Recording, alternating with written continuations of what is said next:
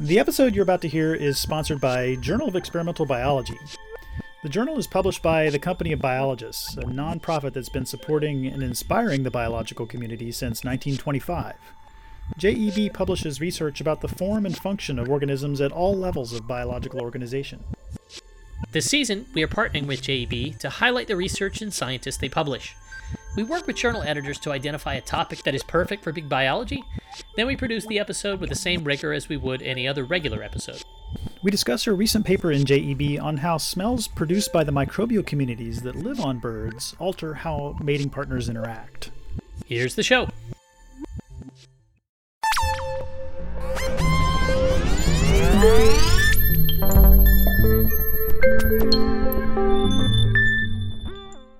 The dark-eyed junco is an abundant songbird throughout North America. It's found everywhere from California to Alaska and Newfoundland to the Appalachians.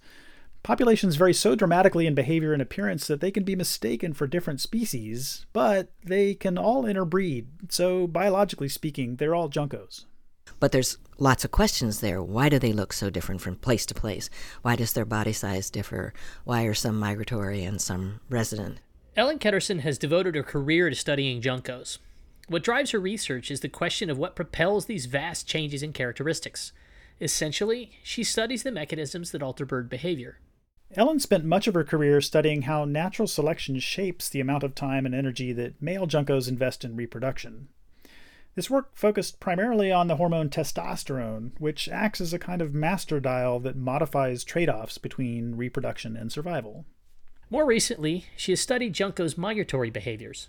Weirdly, some junco populations migrate thousands of miles each year, but others stay in place year-round.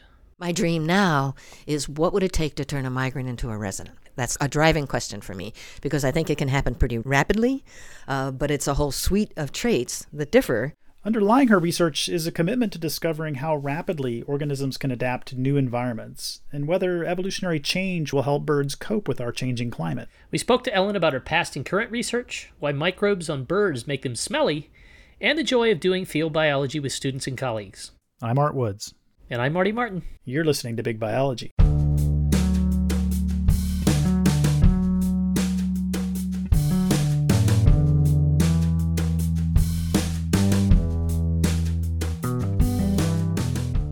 All right, so you've been working on this one species for quite some time, and it's been what I know about the work. It's been an incredible inspiration. There's an incredible diversity of things that have been done. I'm just curious why this species. Where did that come from, and especially what's kept you working with it for so long? Right.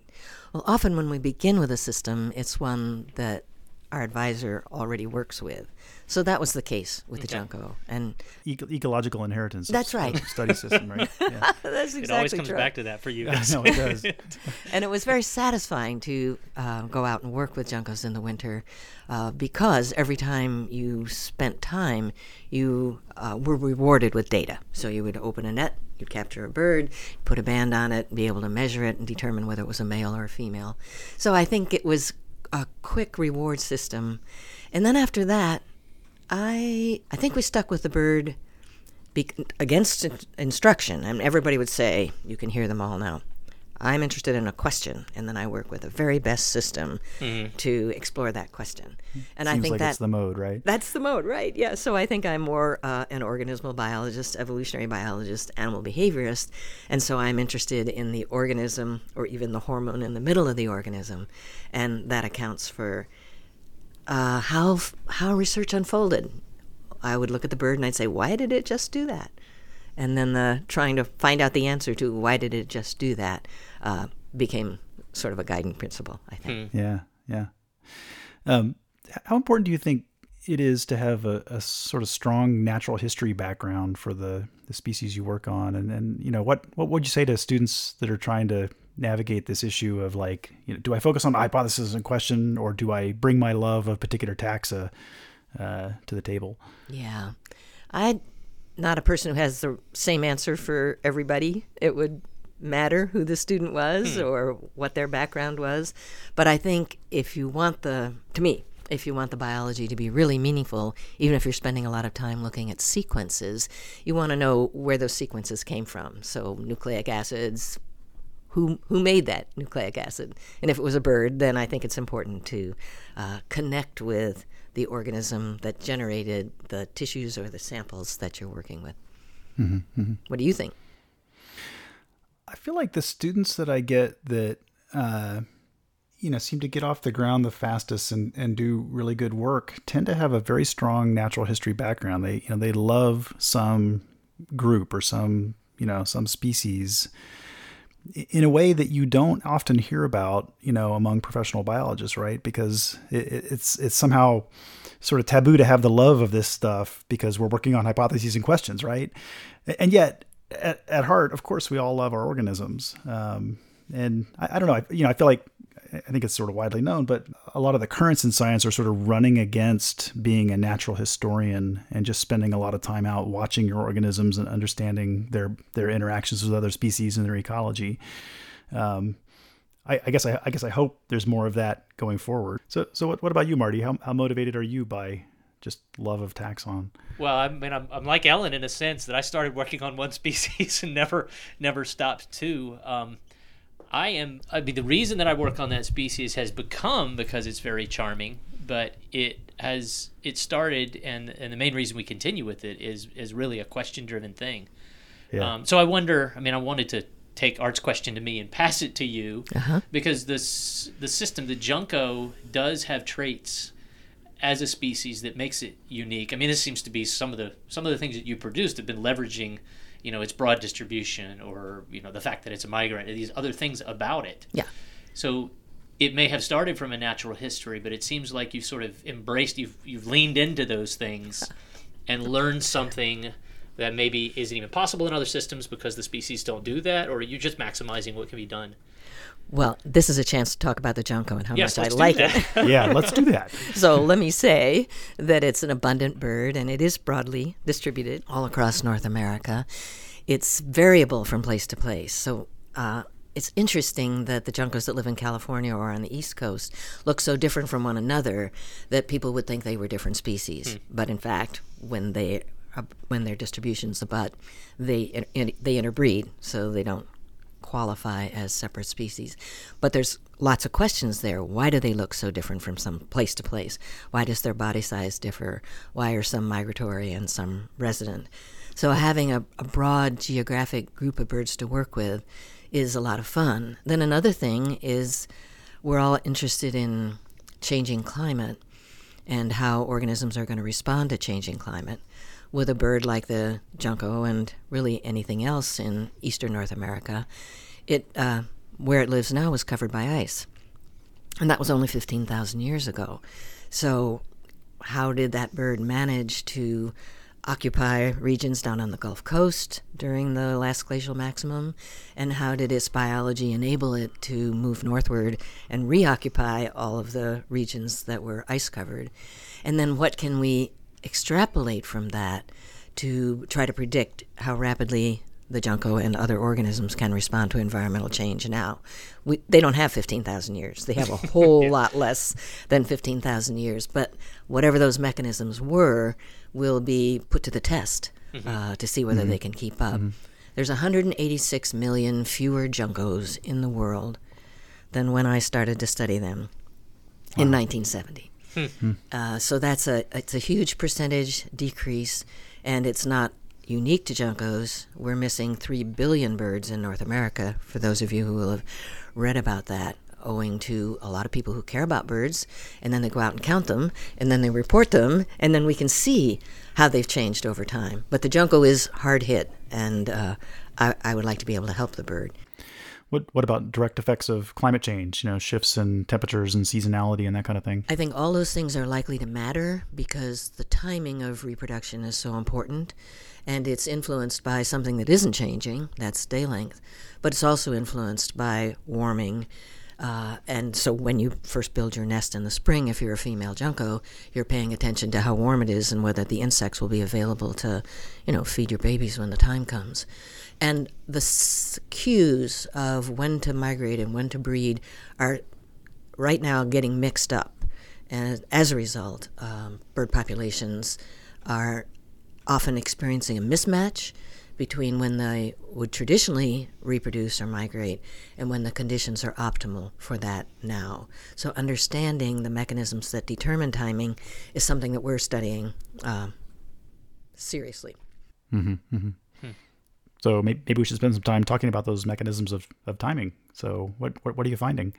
Oh, well, yeah, let me tell you about something that's cool about the junco. Fantastic. There are a lot of things that are cool about the junco, but I mentioned that some populations are migratory and some are not. So in the winter, the migratory populations fly south from Canada and coexist with the populations in the eastern U.S. and the Appalachians that don't migrate. So they're experiencing in the spring the same cues, the same day length, the same temperature, the same food, the same flock mates. They're all all together. But they're diverging in their internal physiology and readiness to reproduce. So what is it about the bird that experiences the same cues but does different things? And that leads us into receptors in the brain that measure the day length, leads us into aspects of the brain that determine when you're going to overeat and when you aren't. And the potential then for populations diverging from one another or not. So if they migrate later, then we might expect more opportunity for gene flow between the migrants and the residents. If they migrate earlier, as we might expect, then there's a greater potential for more permanent divergence between migrants and residents. So I think that it ranges from the organism and how it interacts with its environment all the way up to maintenance of biodiversity or creation of new biodiversity. It's pretty cool, don't you think? And so did I understand that you're seeing earlier migrations of the migratory ones, and so greater separation of when they reproduce? That's and the so you prediction. think there's sort of That's the more prediction. separation among populations now? Yeah. So we're actually studying the mechanisms that the birds use to sense the environment, and then the consequences for them. When do they grow their gonads? When do they become hyperphagic? That means eat too much in order to get fat in order to migrate. And what are the physiological neuroendocrine mechanisms that create those differences in the same environment, and what are the implications, which is more what we're hypothesizing as opposed to measuring. Yeah. For divergence. Yeah. So how do you put those two things together, what you were saying before about the number of juncos that have disappeared? Do you know whether it's disproportionately the migrant population? So what fraction is it migrant and resident? And if you run the clock forward about how they're becoming, I don't want to say different species, but they're becoming different types of organisms that might not interbreed anymore. Yeah. Is that going to exacerbate the rate at which they disappear, or? So I think these two bodies of knowledge, the loss in bird number and the studies we've been doing about mechanism, are only just now potentially coming together. So different people are counting the birds than people like us who are measuring the mechanisms. The counts that are done to determine the bird losses are citizen scientists. So they get in their car, they're all following a protocol. It's early June, and they drive a route, and they get off at frequent intervals, they listen and they look to see what birds are there, and then they report back to a database manager. That's being done in Canada and in the United States.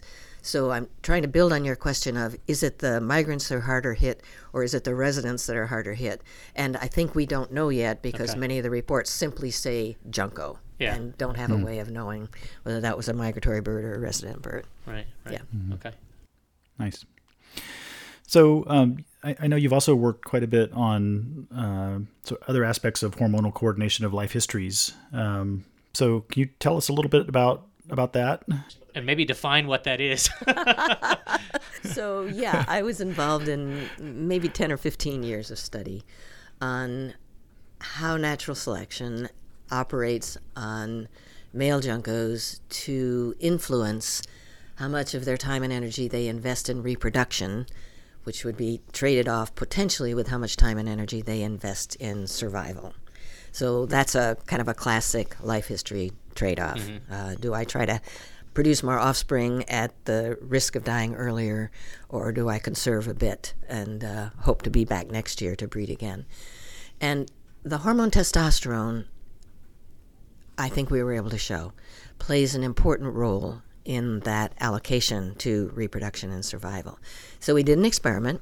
We did it year after year of capturing male juncos. This was in the Appalachian Mountains in the spring, inserting a little tube underneath their skin, which would release testosterone if it was packed with testosterone, or release nothing if it was empty and serving as a control. So like half the birds got an experimental elevation of their circulating testosterone, and the other half of the birds were there for comparison and didn't. Mm-hmm.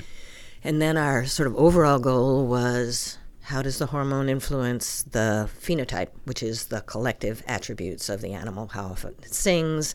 Does it feed its offspring very often? On and on. What does it smell like?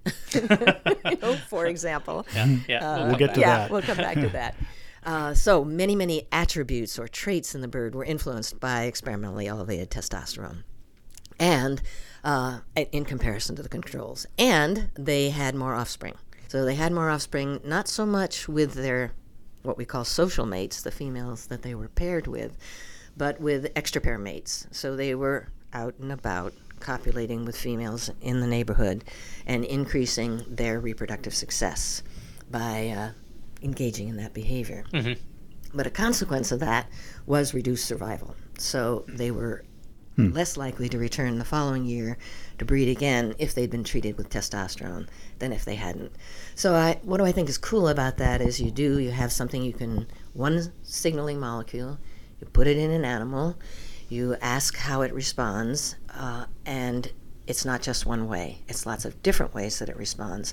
And the outcome of that then is an integrated organism whose overall behavior and life history trade-offs have been modified. And then you can say, well, how does that work in a new environment or something like that? So that was a long story. And I'd like to say that we were kind to the birds in doing this work as well. I think it's important to understand that you can do experiments in the wild with birds, and then when the experiment's over, you take the implant out, the bird flies away, and you feel... Yeah, that's important. Just a question about these two related things. So, so you give a bird testosterone and it has more offspring that season, and then so that should enhance its fitness, but at a cost of survival. So it's less likely to survive into a following year. Do those things balance out, like in terms of the overall fitness equation? Right. That's a very good question, Art. And I bet a very hard one to answer. Well, it was a hard one to answer, and it led to another whole series of experiments that may be more than you want to get into. But the net fitness of the testosterone males was greater than that of the control males. Huh. So while they had lower survival, they had more than compensatory greater reproductive success. Huh. So that leaves you with a paradox, with a kind of an unanswered question. Well, then so why don't they evolve greater testosterone in the wild, has right? Testosterone. Yeah. Why doesn't everybody have more testosterone? So the next step we took was to say, well, maybe in this created world of testosterone, if a male were to produce more testosterone naturally, it might produce females, offspring, relatives, that also produced higher testosterone. And that the constraint on males might actually be that their female offspring would be compromised by having been treated with testosterone. So we followed up on that, and we treated females with testosterone directly and compared their reproductive success to controls, and theirs was lower. So our experimental results were consistent with something people would call a correlated response to selection, where the negativity came later. The negativity was indirect through relatives as opposed to direct through males. Mm-hmm. The story fits together, but of course we'd actually have to create males with higher testosterone and measure that in their offspring in a natural way to be certain about that explanation. But I think it makes sense. Yeah. Do you think that that's the only mechanism? Sort of, I'm biased every time anything. It always comes back to disease for me. And I know you've thought a lot, especially in recent times, about the role of disease. But because disease is not really predictable in time or space, I mean, testosterone maybe can't be high because occasionally it has negative effects should you bump into the bugs. It's just you wouldn't always see that. And you'd have to look at testosterone effects. It depresses the immune system, is what you're saying. It depresses well, I'm trying not to overstate because it could work multiple different ways. But yeah, we could just say it depresses the immune system. And then if you are in a place where it's very likely you're going to get infected, you will pay the cost. It's just that infection is so, spatially and temporally dynamic that it's more of a bet hedge than it is an absolute. Right. I think that's very possible, that it could be disease or anything else that varies over time and space. So in the years that we did our study, males were able to have a net gain in fitness if they were treated with testosterone. But in another year, there might be less food, and so females would be less able to compensate for the fact that testosterone reduces parental care in males. And if the females couldn't compensate, then their reproductive success would be lower. And that's just one of many possibilities. And another one, since you're showing interest, I want to Let's keep going. build on this a little bit, which is, as I said, our ratio of testosterone-treated males to controls was 50-50. Every other bird got a testosterone or not. But the advantages of being a testosterone male and being better able to sire offspring with neighboring females would be frequency dependent. That is, the more testosterone treated males or the more high naturally elevated testosterone males there are in the population, the more they would be trading siring abilities with one another. So a male might be siring more offspring with another female, but that female's male might be siring more offspring with him or with his female. So it becomes a back and forth kind of thing that the advantages would decrease as the proportion of testosterone-treated males increase. That's a hard experiment. Can you imagine some sort of long-term fluctuations in the evolutionary trajectory of testosterone levels in these populations? I could imagine that. I think we didn't even deal with the disease point as fully as Marty did, but you can't predict the coming and going of disease. To a certain extent, you can predict the coming and going of natural nest predation. So a real determinant of reproductive success. In order for the testosterone male to benefit, he has to be able to produce offspring. If there are no offspring being produced because all the eggs and the young are being eaten by chipmunks and mice and deer and snakes, then again that advantage would disappear.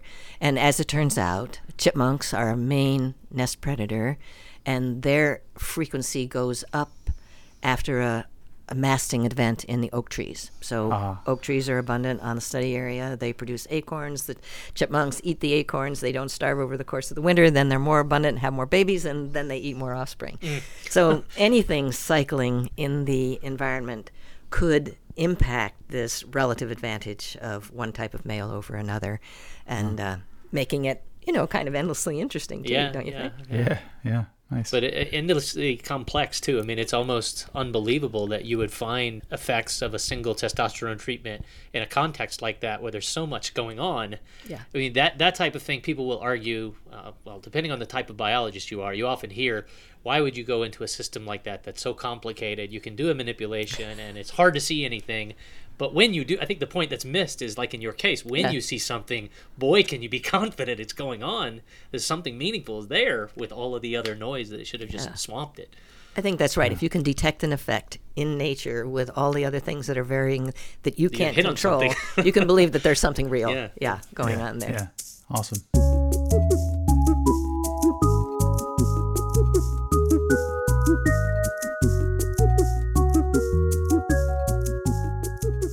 So what is in the Junco system? What do you think is, if you had to pick either your favorite discovery or the type of work that you the study where you said, well, that's the big contribution. That was what, years before was building up to, and I think that's going to have an impression on the community. What would that be? Wow. I don't have a ready answer to that question, okay? I can remember, a time when I did an analysis and I was sitting on my bed, which is a place I like to work, and something came out that was unanticipated. So what was I was looking for a connection between how many mates a bird has and how many offspring it produces, and that's that relationship is often called a Bateman's gradient, and the more mates you have as a male, the more offspring you produce, which creates a strong selective pressure on males to mate multiply. And females in the original study were kind of flat. They had more mates. This was Drosophila. They didn't have any more offspring. So females were not seen as benefiting from multiple mating. And that was how it was. Finding extra-pair fertilizations was new in my time. So everybody goes, oh, yeah, I know all about extra-pair fertilizations. But there was a time when I thought, not my juncos, surely. That's right. It was taboo to think that they were ever doing that before.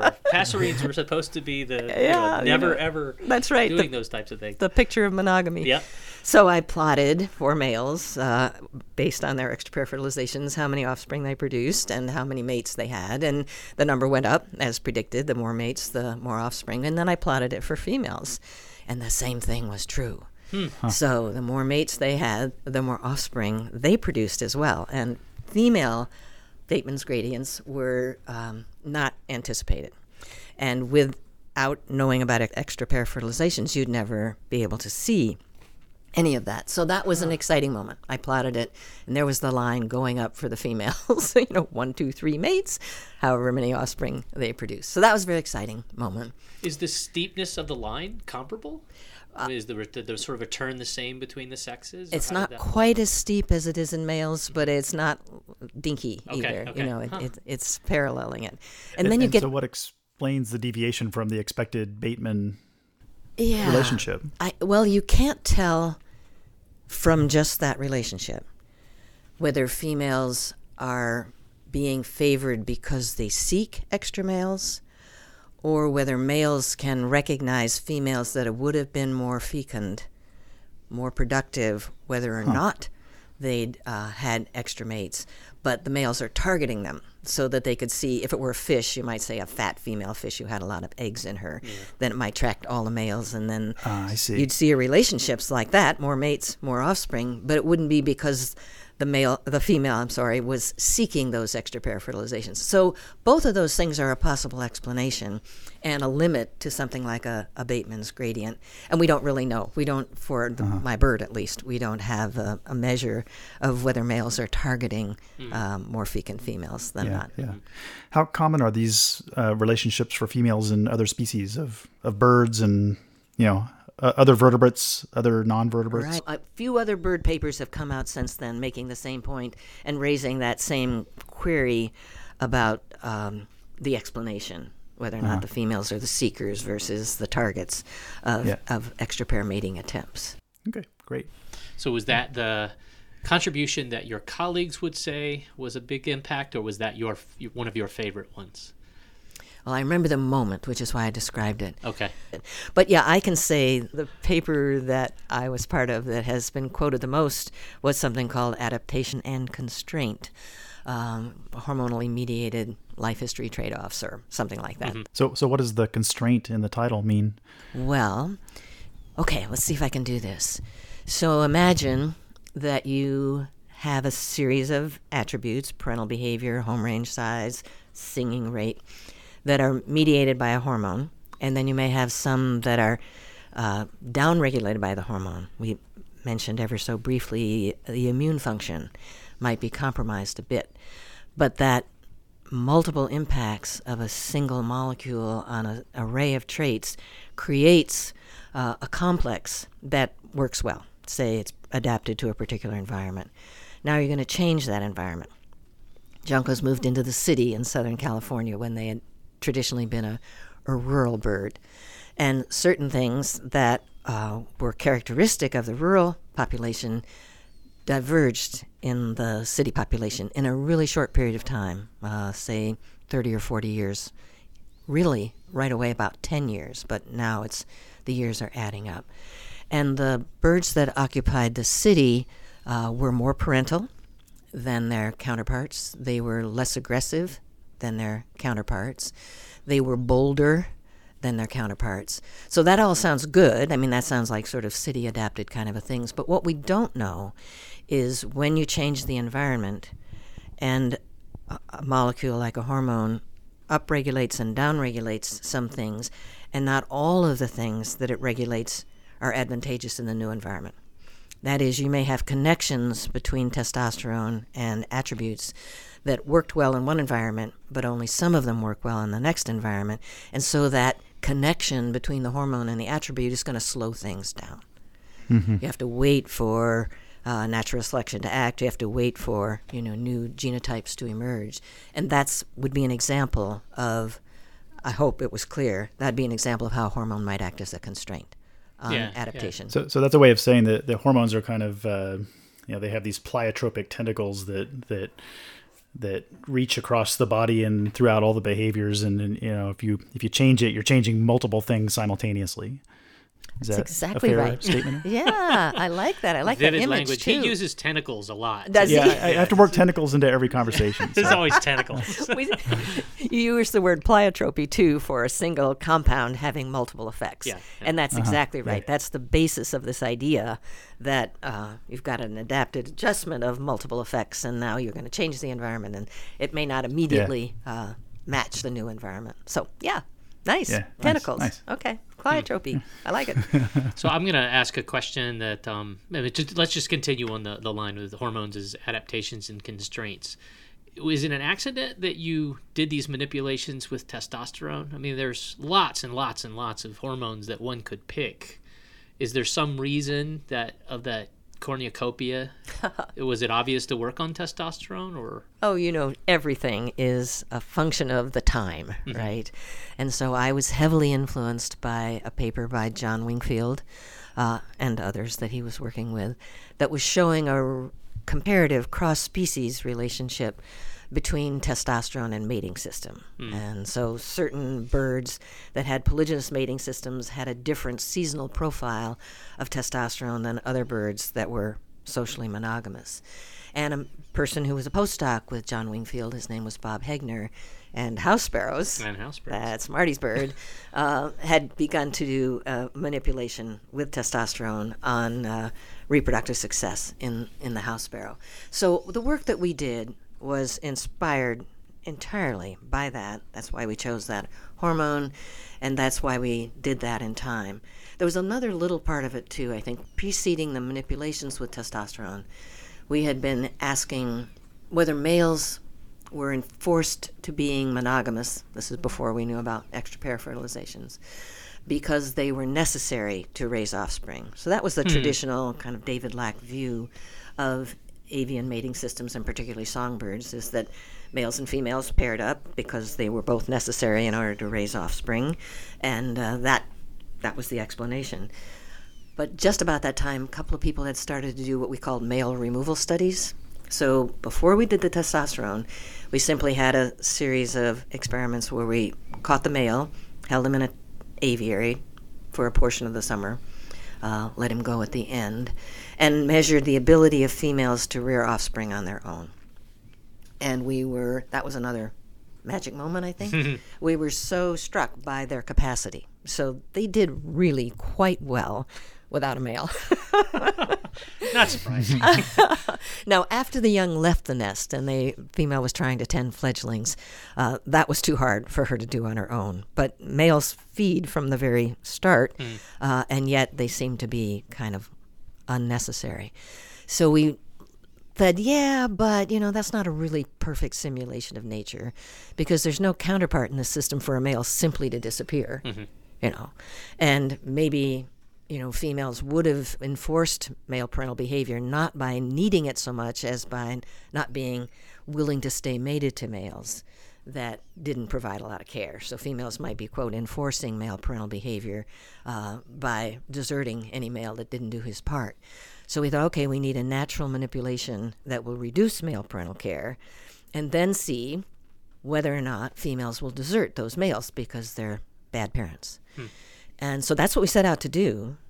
And then, sitting at nests, looking at them, counting how many times the male would come to the nest to feed, we noticed they were singing all the time. They were sitting above the nest. They might not have been feeding as much, but they were singing and singing and singing and singing. And we had a magic moment. Wow, we didn't change just one thing. all we set out to do was to reduce parental behavior. What we then found out is we did a whole lot of things besides that. Of course, it wasn't it was the hormone. But testosterone then is connected to various tissues in the brain, in the periphery, in the syrinx, in the collateral protuberance, just on and on. You put testosterone in the circulation, then there are receptor molecules, steroid receptors, that are located in the various tissues, and they respond. And they don't all respond in the same way, and not every tissue has a testosterone response mechanism.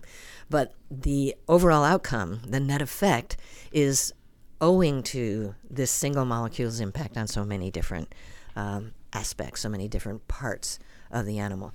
But influenced by very much Bob Hegner and John Wingfield, having our own question that we didn't have a satisfactory answer to, which is why did males care for their offspring, and putting those two sort of ideas together, and then having the totally, for us, unexpected outcome that we had changed a whole bunch of things, and we now needed to think about pleiotropy, we now needed to think about adaptation and constraint, and made it a very rich and exciting set of ideas to be part of.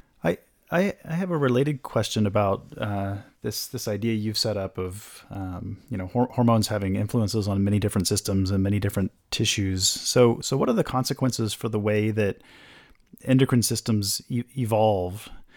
And is it more likely that you would get evolution at the sort of receptor and tissue level, so the way that the tissues respond to the circulating hormones, than it would be to get evolutionary changes in the hormone levels itself because of all those pleiotropic effects? Is that? Well, I love thinking about that. That's a very good question. And I had a student, well, two students. So Kim Rosval, who's now very much her own independent scientist, and Chrissy Kewald. And they talked and thought a lot about, so we did it together, signal and receiver, phenotypic integration being a product of some things resulting in an overall upregulation of the signal, and some things resulting from a placement or location or downregulation of the receiver. And that both. So the answer to your question, as you asked it, Art, is when is evolution going to act on the signal, and when is it going to act on the response to the signal? It's going to act on both. Yeah. And I think we think of those tissues as, with their receptors there, as sort of little lights, and then they could blink on or they could blink off. And so when you're trying to understand how the vertebrate neuroendocrine system, resulting in species that vary so widely with respect to mating system and lifespan and everything else, is that sometimes selection is acting on a integrating signal, and sometimes selection is acting on a peripheral winking in and out kind of a signal, and understanding the whole requires understanding both. Do you think that testosterone is representative? Could you have picked something else? Could Wingfield and his group have discovered something else that could have caused similar effects, or is testosterone special in some way that it has these many more tentacles, or many more sophisticated tentacles than other molecules? Yeah. No, I think it's probably lesser rather than greater, if one were to say. So I just talked about the happenstance that led us to picking that hormone, our interest in parental behavior, and the fact that the literature of the day was focused on that. But it could have been corticosterone. It could have been growth hormone. I think growth hormone is probably really under-investigated in this way. And Marty and I had a conversation earlier today about how many things in nature turn on body size. And if we think of a hormone, and this is oversimplification because it's only focusing on the signal part, not the receptor part, but as a dial, and you can dial up that hormone or you can dial down that hormone and see a series of regulated responses that reflect that, then you can explain a lot with growth hormone. And so I think, if anything, testosterone is probably a smaller player than some other coordinating signaling molecules that we find in the body. If you could do something different than testosterone now, if you reset the clock and start with a different hormone, Have you thought about what that would be? Did you tell us growth hormone? Was that it? I suppose that's probably the way I would go. I think other people are doing a good job like that with that, snakes and other organisms. But, the Junco, I can't even imagine the question, Marty. That was me for 15 or 20 years. And now I'm interested in migratory behavior and maybe the roles of hormones in migratory behavior. My dream now is, what would it take to turn a migrant into a resident? That's a driving question for me, because I think it can happen pretty rapidly, but it's a whole suite of traits that differ in terms of when you breed and whether or not you're able to migrate. So is there some lock out there, or really some key that I could find the lock for, that I could turn it in to say that's what happens when you turn a migrant into a resident? So that's my dream now. Okay. And that might be a hormone. Awesome. Yeah. Whatever the hormonal key is.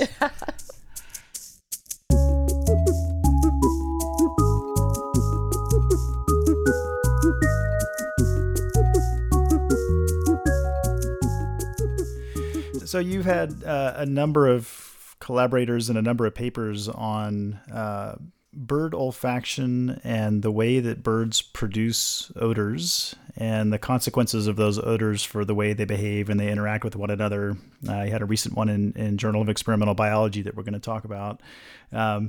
But just love this whole idea, and maybe let's start by just talking about birds and olfaction more generally. So how, I personally don't think of olfaction as being really important for birds, but clearly it can be under some circumstances. So just in general, how big of a deal is olfaction for birds? Right. Well, it's a great question, and I think of myself as an ornithologist as well as an animal behaviorist and evolutionary biologist and So I love birds, and I've taught about them. And certainly when I was coming up, and that's a while now, I acknowledge that, but still, the phrase would have been birds don't smell.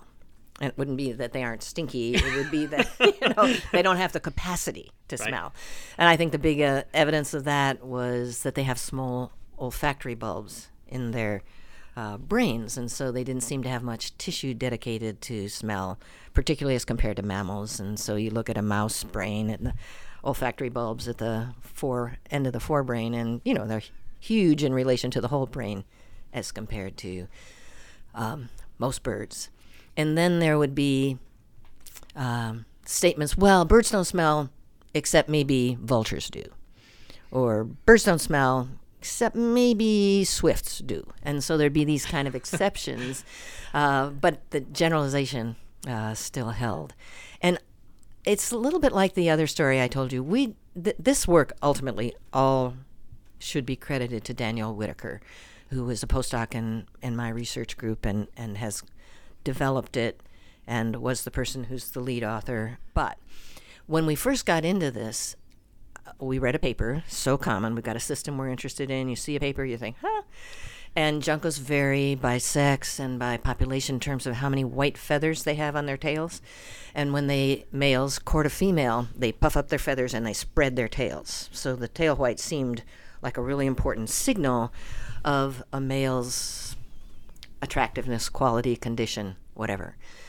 And then I read a paper that said that red knots, which are a migratory shorebird, change the secretions that they produce in their preen gland. So the preen gland is a little bit of tissue. It's at the base of the tail, and it was known to produce waxes, and that's what this paper was about. So before the red knot shorebirds flew north, the composition of the waxes in the preen gland changed. Then those got applied by the bird to the feathers, and the effect was to make them more highly reflective. So the sun shining on the feathers reflected more light if the waxes that were put on that were changed seasonally. So these waxes got ready for the courtship period, and then the reflection was greater.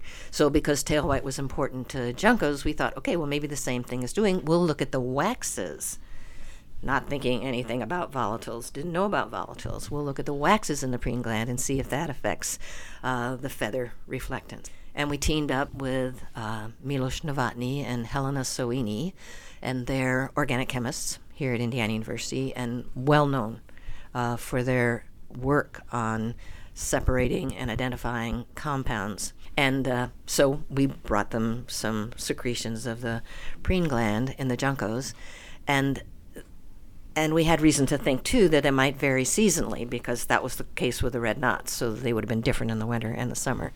So we held some birds on long days and short days to try to create an internal environment back to testosterone, too, thinking testosterone might be the cause of how the preen secretions would differ seasonally. And then it turned out that their machine wasn't really very good for waxes. But their machine was good. This is GCMS. Their machine was good for identifying little short carbon acids that have odor. They're volatile. And that wasn't what we expected at all.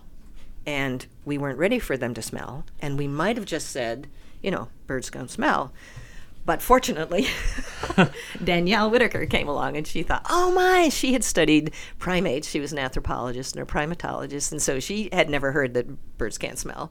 So she ran with this and worked with Soini and Novotny to identify comparing species, comparing sexes, comparing seasons, finding out whether females were attracted to different kinds of odors, finding that in the population that we studied in Virginia, males that had higher reproductive success had volatile perfumes, volatile mixtures that were more, quote, male-like. So there were male and female differences in the composition of the preen oil with respect to the volatiles that are created, and the male type and the female type turned out to be kind of a predictor of male reproductive success. So we've talked earlier about how males acquire reproductive success through extra-pair fertilizations, and what Danielle was able to show was the males that had the most male-like volatile compounds from their preen oil got more extra-pair fertilizations. And the males that were more female-like, I don't know how I feel about this, but this is what the data were, okay?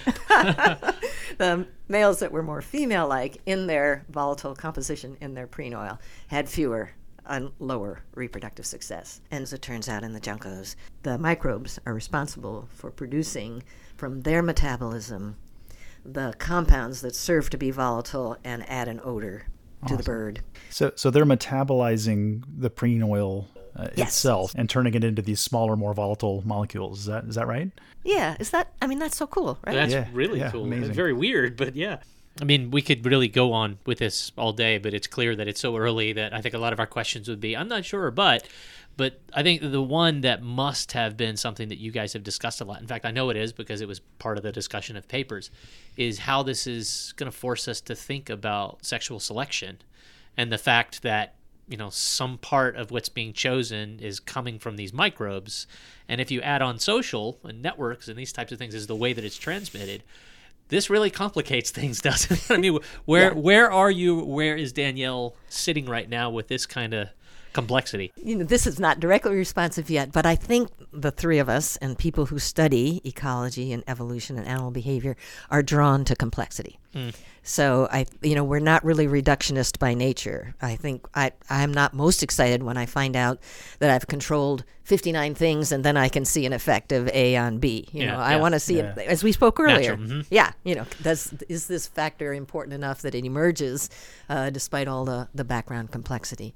And I think the other one, the paper just came out this week on the holobiont, which is, the subject of selection, this would be a point of view, is not so much the individual, not so much the host to these microbes, but the emergent coalescence of something that's the individual plus its microbes that selection is acting on. And of course, that's not just with respect to preen glands, right? I mean, you're covered with bacteria, I'm covered with bacteria. And I found that hard to understand at first.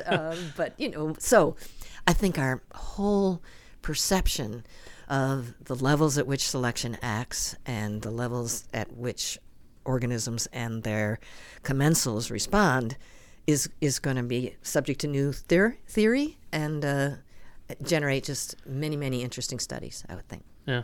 Is that what you think too? I do. I mean, I'm just super interested in the fact that we're compositions of our own genetics and then all of these other things that are much smaller and evolving much faster, and they get traded very rapidly between us. And I think it totally blurs the levels of selection, exactly as you said. Yeah, and they transfer genes horizontally, and they do all of these amazing things that we can't do. Yeah, amazing.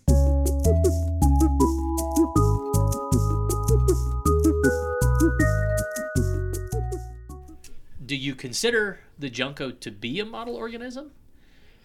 And sort of, if so, why? And if not, what kind would you give it a label? Is there a label to identify things like it that have been used in the service of so much diversity in biology? I think you all have a history of talking about this that I don't, so I can, just There's give no it. minefield here. Yeah, it's not intention. I think of the junco as a representative north temperate passerine bird. So it's common in many ways. Builds nests, lays eggs, may have one brood, may have two, is seasonal, so it doesn't breed in the winter. It's broadly distributed. Something else I've thought about it as representative. I guess really that it's socially monogamous and males are territorial and females are breeders. So those are just standard traits for a whole lot of sparrows, not just, but birds that live in North America. And they're abundant, and they nest on the ground where you can find them, and they thrive in captivity, so they'll eat the kind of diets that we can provide for them. So that makes them both representative and reasonably easy to study. They don't breed in captivity. There's a big pain in the words that I can't use on the Giant radio. drawback. So that's their disappointment for me. And if I were to be able to change one thing, I would be able to successfully rear juncos in captivity.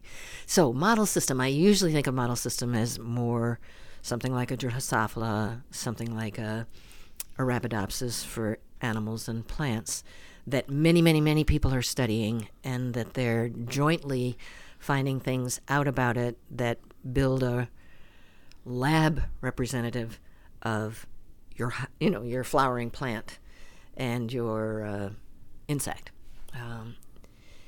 And I think I'm okay with that. I want to reintegrate biology. I'm just finishing a project that involves that concept.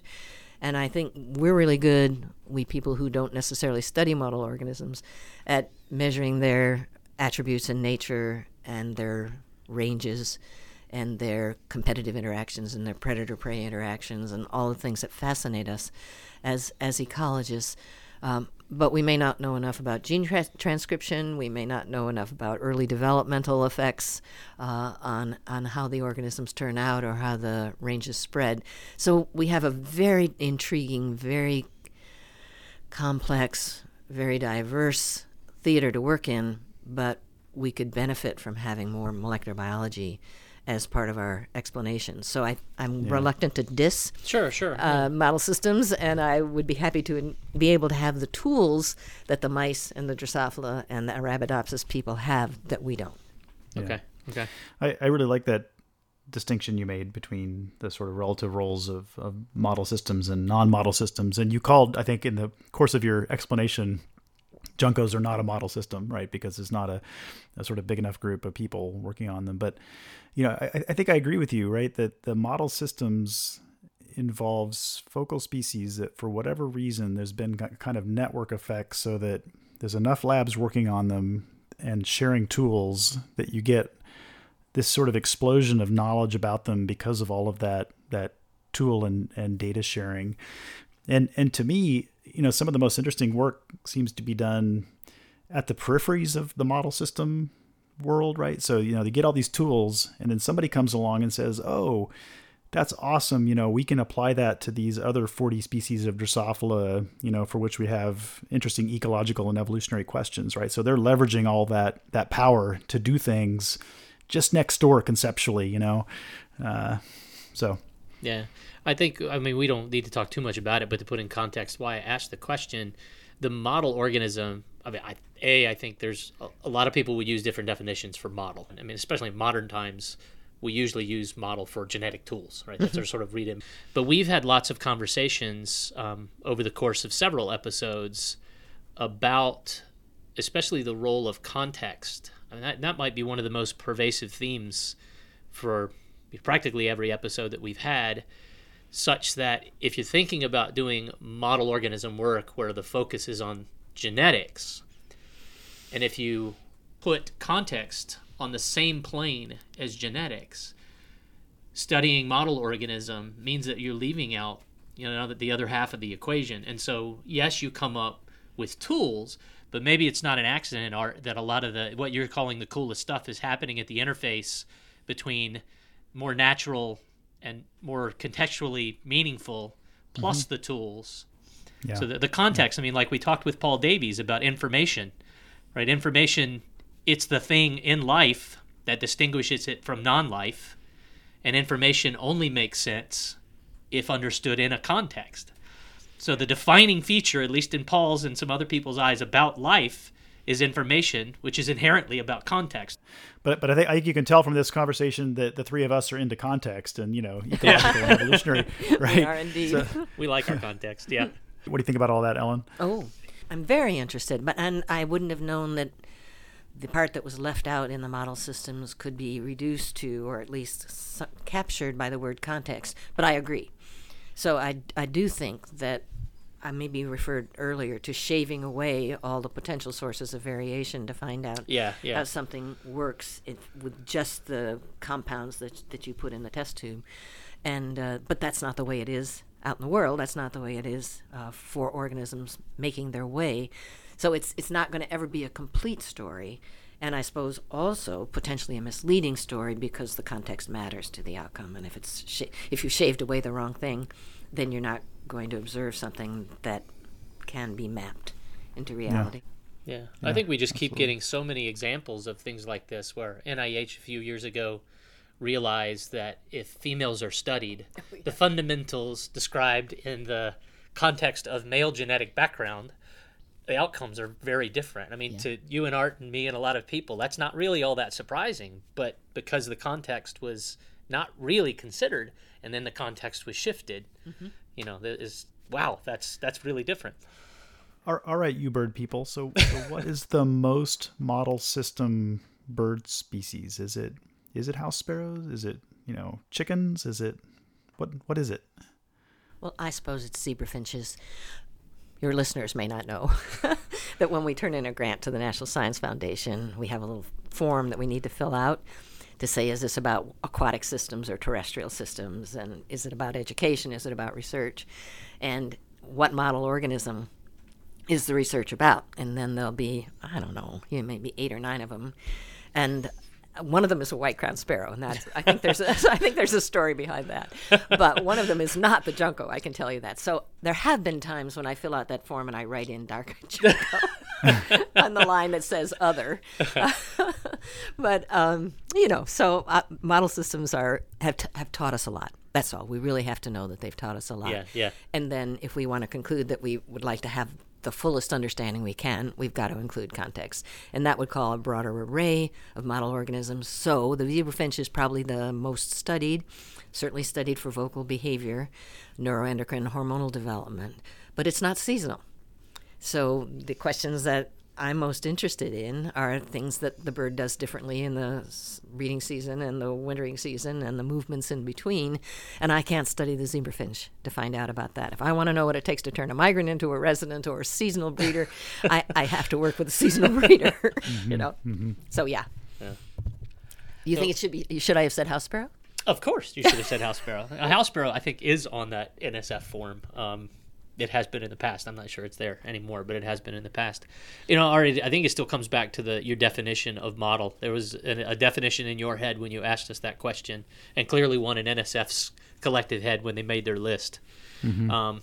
I guess you made the great point that I don't want to come across as disparaging model organism research, because there's so many fundamental contributions and improvements in health and many, many different things that have happened from the study of this handful of things that were really easy to work with in the lab and they're not hard to care for. They're easy to feed. They eat everything. They grow in all conditions. I mean, those are very important organisms. I just think that now that we have the opportunity, and this is leading to a question, believe it or not. You mentioned this reintegration in biology. That seems to be something that a lot of biology, whether it's the federal government or most of us that are doing the work, are really aspiring towards. So what are your priorities now? Does it have anything to do with linking model systems or putting model systems in natural context or developing tools for juncos that are more precise or at least more modern than things that have been used before? What's your vision about reintegration? Well, I just spent 6 weeks working on a proposal that Up until about 2 hours ago. Yeah, Right. It's fresh, that very will fresh. be submitted today that was in response to, a National Science Foundation call for the reintegration of biology. When I was a graduate student, we had a botany department and a zoology department and a microbiology department. Then departments all over the country reorganized, and they reorganized by scale or by level of organization into cell and molecular biology departments, into genetics and developmental biology, and then possibly in our case to evolution, ecology, and behavior. And in many cases, the splits went all the way. So the departments had their own structure, their own administration, their own whatever. And that doesn't seem very sciencey, but it does have an effect because that's, you want to change people's behavior, look at the reward system. So the reward system is very level of organization oriented, and doing something out in the field, if you're a fly person, is not likely to be anything more than a hobby. So I think if we want to be able to apply all those amazing tools that have been developed in model systems to broader questions, many of which I think are socially very important. We have very complex societal problems that have biology at their core that we want to be able to address rapidly because we're in a rapidly changing environment. We need to bring these branches of biology back together and not be competing with one another, really just seeing the value in a context-laden approach to science or the value in a highly reductionist approach to science, where you get a very clear answer, at least within a narrowly defined set of conditions. So I'm all for reintegration of biology. I watched it splinter. I think it needs to come back together for new basic science insights and for solving complex societal problems. So, yeah, let's get on with it. I think it would be good. How do you break down the silos that need to be gotten rid of, right? There's so much inertia in the groups that are pre-existing, and I think, administrators and universities have particular visions about the way things are ran. Like, how do you break all that down and mix it back together in a way that integrates? Yeah, well, you don't underestimate the challenge. That's one thing you do, really, because the budgets often go to these units, and then these units have leaders who were hired to defend those budgets. Yeah. So there has to be some overriding source of reward that will enable people to feel that they can advance in their ability to train the next generation, advance in their ability to have new insights through collaboration. So the National Science Foundation is, in fact, this grant that we just finished, were we one of the lucky ones, it would be $12 million to revamp the way certain science was done and to have a epigenetics plant biologist working with a community plant biologist to determine how changes in the environment are going to affect timing of important events in natural populations. And the emergent science could be just great, just fascinating as basic science, and also informative about, as the environment changes, where these plants are going to live, when are they going to flower, are they going to have a pollinator when they need one. The basis for life in these plants is largely a function of timing, and timing is going to be affected by a changing environment. We need all these tools to work together, so we have to reward it. We have to stand here and say, we think this is important. We will benefit from this if we do it. Okay, so Ellen, we'd also want to ask you about just sort of some basic questions about career advice for early stage scientists. So, graduate students and postdocs. And I'm motivated to ask this because you're well known to be such a great mentor, and you've run a large and vibrant lab for a long time, and many of your students have gone on to great great success. And, I think what I see when I talk with students elsewhere and at University of Montana is also a lot of anxiety and stress about, are they going to make it through, and are they going to be able to find the next thing, and will they ever get a job, because jobs are so scarce, and the outlook just seems increasingly grim. So what do you tell students? Oh golly, this lack of certainty about whether there'll be a position at the end of the PhD, as students hope when they come in, is creating, just as you said, a great deal of stress and anxiety. And when people come to interview, responsible faculty members say, this is a 5-year program. It's likely to emphasize heavily your research skills, but it's not a guarantee for what your career outcome would be. It's not. People are not hearing that at that stage. It's lovely. They're drawn to the science. They've enjoyed being researchers. They want to perfect their research skills. So that's a momentary but not going away situation that we all need to grapple with. And I think, again, the National Science Foundation is coming in and rewarding or programs and structures for training graduate students that emphasize a greater range of potential outcomes, as opposed to all being, a research one faculty member, research one being a university that focuses on research. Yeah, so not everybody's going to go through and become a professor. There are many other things that you can do. Yeah, and they're good. So one thing that an advisor can do is not set up a value system where that's success and everything else isn't success, because it's not true. So one reason not to do it is it's not true. And another reason not to do it is to provide a supportive environment to let people develop their skills. I don't know, everybody.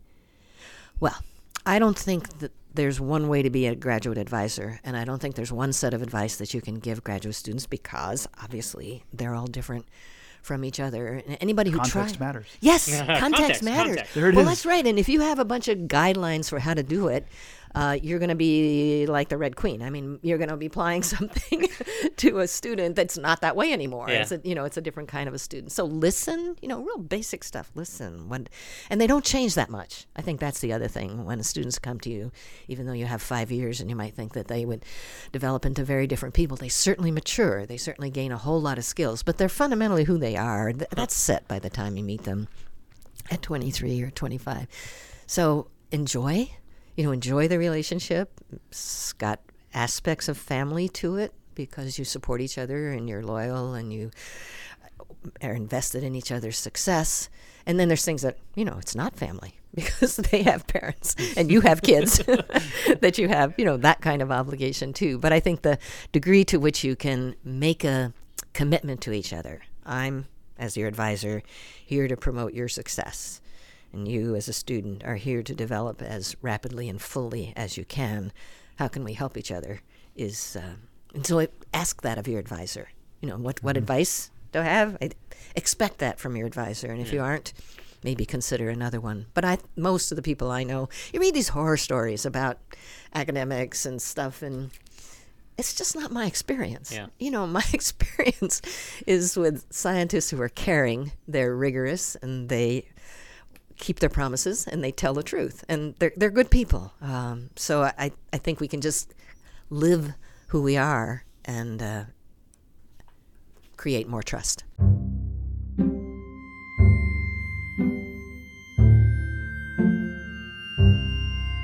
Ellen is an exemplary integrative biologist. She works with wild birds to understand how large-scale patterns in life history and behavior emerge from underlying physiological mechanisms.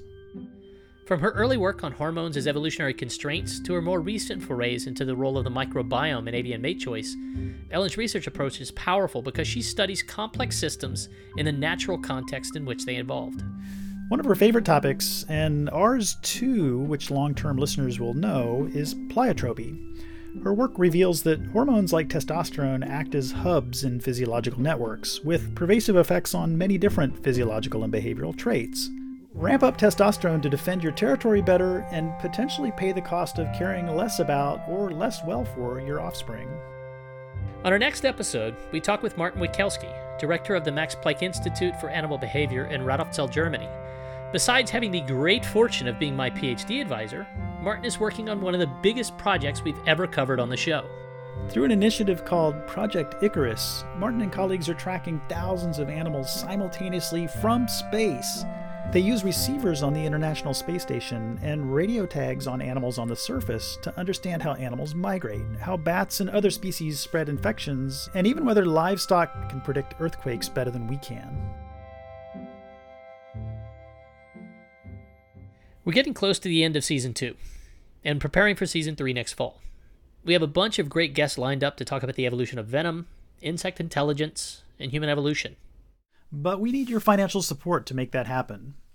The biggest portion of our funding comes from the University of South Florida, but that may dry up soon. That means we need to rely more on advertising and donations from you, our listeners. To be blunt, if we can't substantially increase our support stream from listeners in the next few weeks, we might need to drastically scale back production for Season 3. We really don't want to do that, but podcasts are expensive to produce. We recently estimated that it costs about $3,200 to produce one episode. We know that you love Big Biology, so if you want to hear it continue in its current format, please go to our Patreon page, patreon.com/bigbio, and make a recurring donation. You can also make a one-time donation at our website, bigbiology.org. Truly, this is a make-or-break moment for the show, and we need you to support us. Again, you can make a donation at patreon.com/bigbio or at bigbiology.org. And also, if you know of companies or organizations that are looking to advertise on shows like ours, please send us tips. Those can come to info@bigbiology.org. We need those advertisers to come through to make this work as well.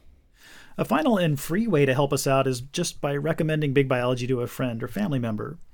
Think of someone you know who would enjoy the podcast and tell them about us, or spread the word about your favorite episode via Twitter, Instagram, or Facebook. We also want to encourage you to leave us a review and a rating on iTunes and tell us what you think of each episode. Thanks to Morgan Levy and Matt Blois for producing this show. Michael Levine helps with social media and Patreon, and as always, Steve Lane manages our website.